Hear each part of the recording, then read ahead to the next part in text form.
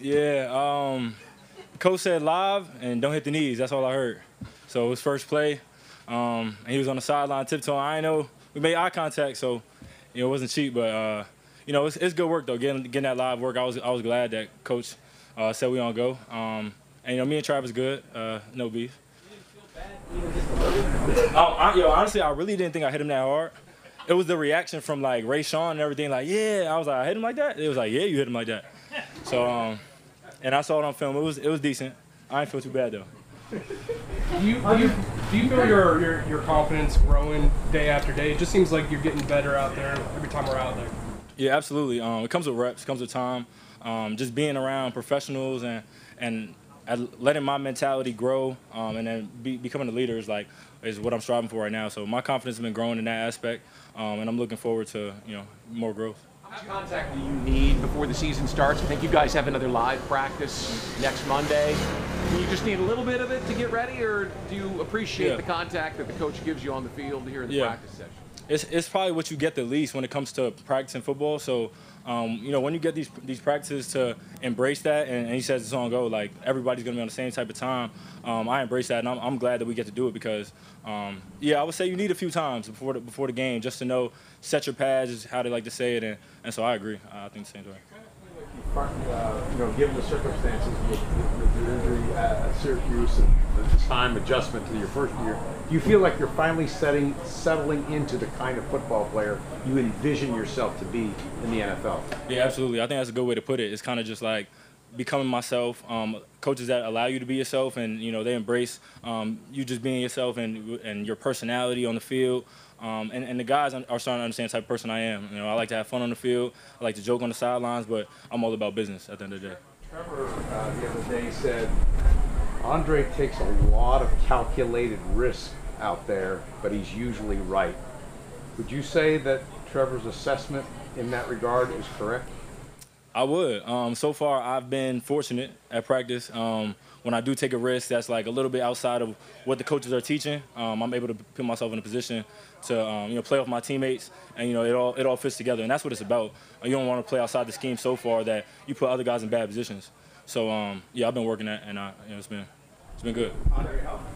Was it frustrating last year not getting on as the field as much? In hindsight, now you reflected on it and not getting the reps maybe that a lot of people wanted you to get? Absolutely. Mainly because, I'm coming off of ACL, so I missed a season prior. You want to have your comeback season that following season. So to come back and then not have the opportunity, as I imagined, was frustrating. But, it's all part of the process. Andre, I caught up with Dino Babers about a month ago in Charlotte, and he was surprised you didn't play as much last year as well. But he said you were mentally one of the fastest players he's ever seen when it came to understanding responsibility and trusting your instincts. Just interested in your response to that. Yeah, shout out to Coach. Appreciate him. And, when I got to Syracuse, I came from a school that had really advanced me in terms of, football knowledge at IMG Academy. So I had the opportunity to start as a freshman. My first day of spring ball, I was a starter. So, they put a lot of pressure on me in that aspect, and I was able to handle it. So, yeah. On paper, it looks like this defense is going to be a lot better, and then you guys have been pretty good out here through 2 weeks. Do you guys feel it in the locker room, on the bus, wherever, that you guys got a chance to be a pretty good defense? Considerably better than last year? Absolutely. That's the mindset. The mindset is to be a top defense. That's just how we've been carrying ourselves, is what we've been talking about, and that's the standard. So when we have a day that's not up to our standard, we talk about it and we say it's not acceptable. And even these preseason games, we're looking to have a standard. And wins and losses aren't the biggest thing when it comes to preseason sometimes, but we're approaching it as it gotta look a certain way. I was gonna say top 5 rushing defense. Is that what you guys talk about? We talk about being at the top of the league. So whatever categories follow that, that's what means something to us. What does Arden do for this defense? What does he mean for this group? Yeah, what I've seen from Arden is he's a pass rusher, and I've seen a lot of different types of moves and techniques from him. He seems like a guy that that's his specialty. So he's looked really good. What about in the locker room, leadership-wise, that kind of stuff? Yeah, good dude. Me and him go back and forth and joke a lot. So he's a personality guy, I would say. Someone that's been around the league, been on winning teams, and he'll express that out here. He'll bring us up sometimes and be vocal, and you appreciate that because he comes from winning background. A lot of young guys. That's good to have a guy like that. Absolutely. How starting secondary to get those game reps as a unit out on the field during preseason?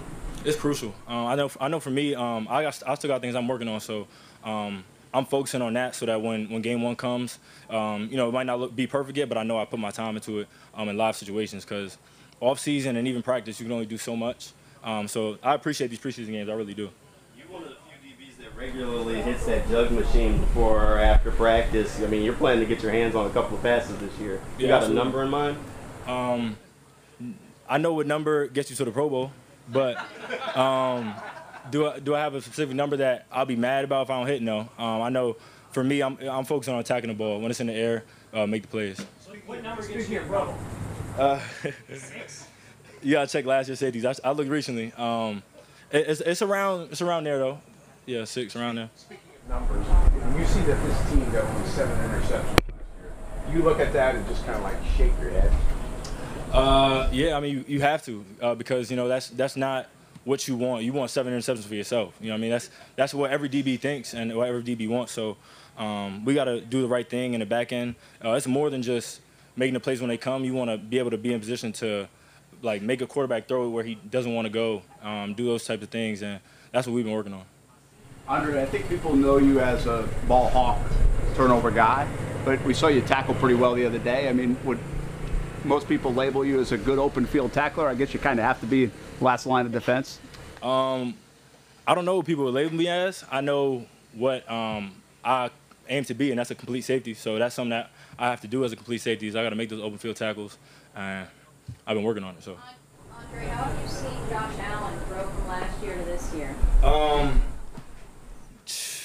Me and Josh, man, last year we didn't talk as much. Josh likes me more now, though. Appreciate Josh. Josh is a really good dude. Me and him been going back and forth about what it got to look like. Josh has a lot of faith in me, so I appreciate that. I actually ran into him in Times Square, random day in the off season, and that's how I knew it was meant to be. This year we're gonna have a great tandem between us. Tyson Campbell has said that your friendship has been really instrumental to him and his growth. Can you just describe your friendship with him and how you've seen him grow from last year to this year? Yeah, Tyson was one of those guys that he just keeps his head down, no matter what the result is. And so I've learned from him in that aspect. And me and him been good friends, even from pre-draft until now. We pray together, we talk about a lot of stuff, and we also locker buddies. So we joke, and that's my guy. We come from same draft class. There's a lot of things we have in common naturally. So we're able to, go off that, and we're really good friends that way.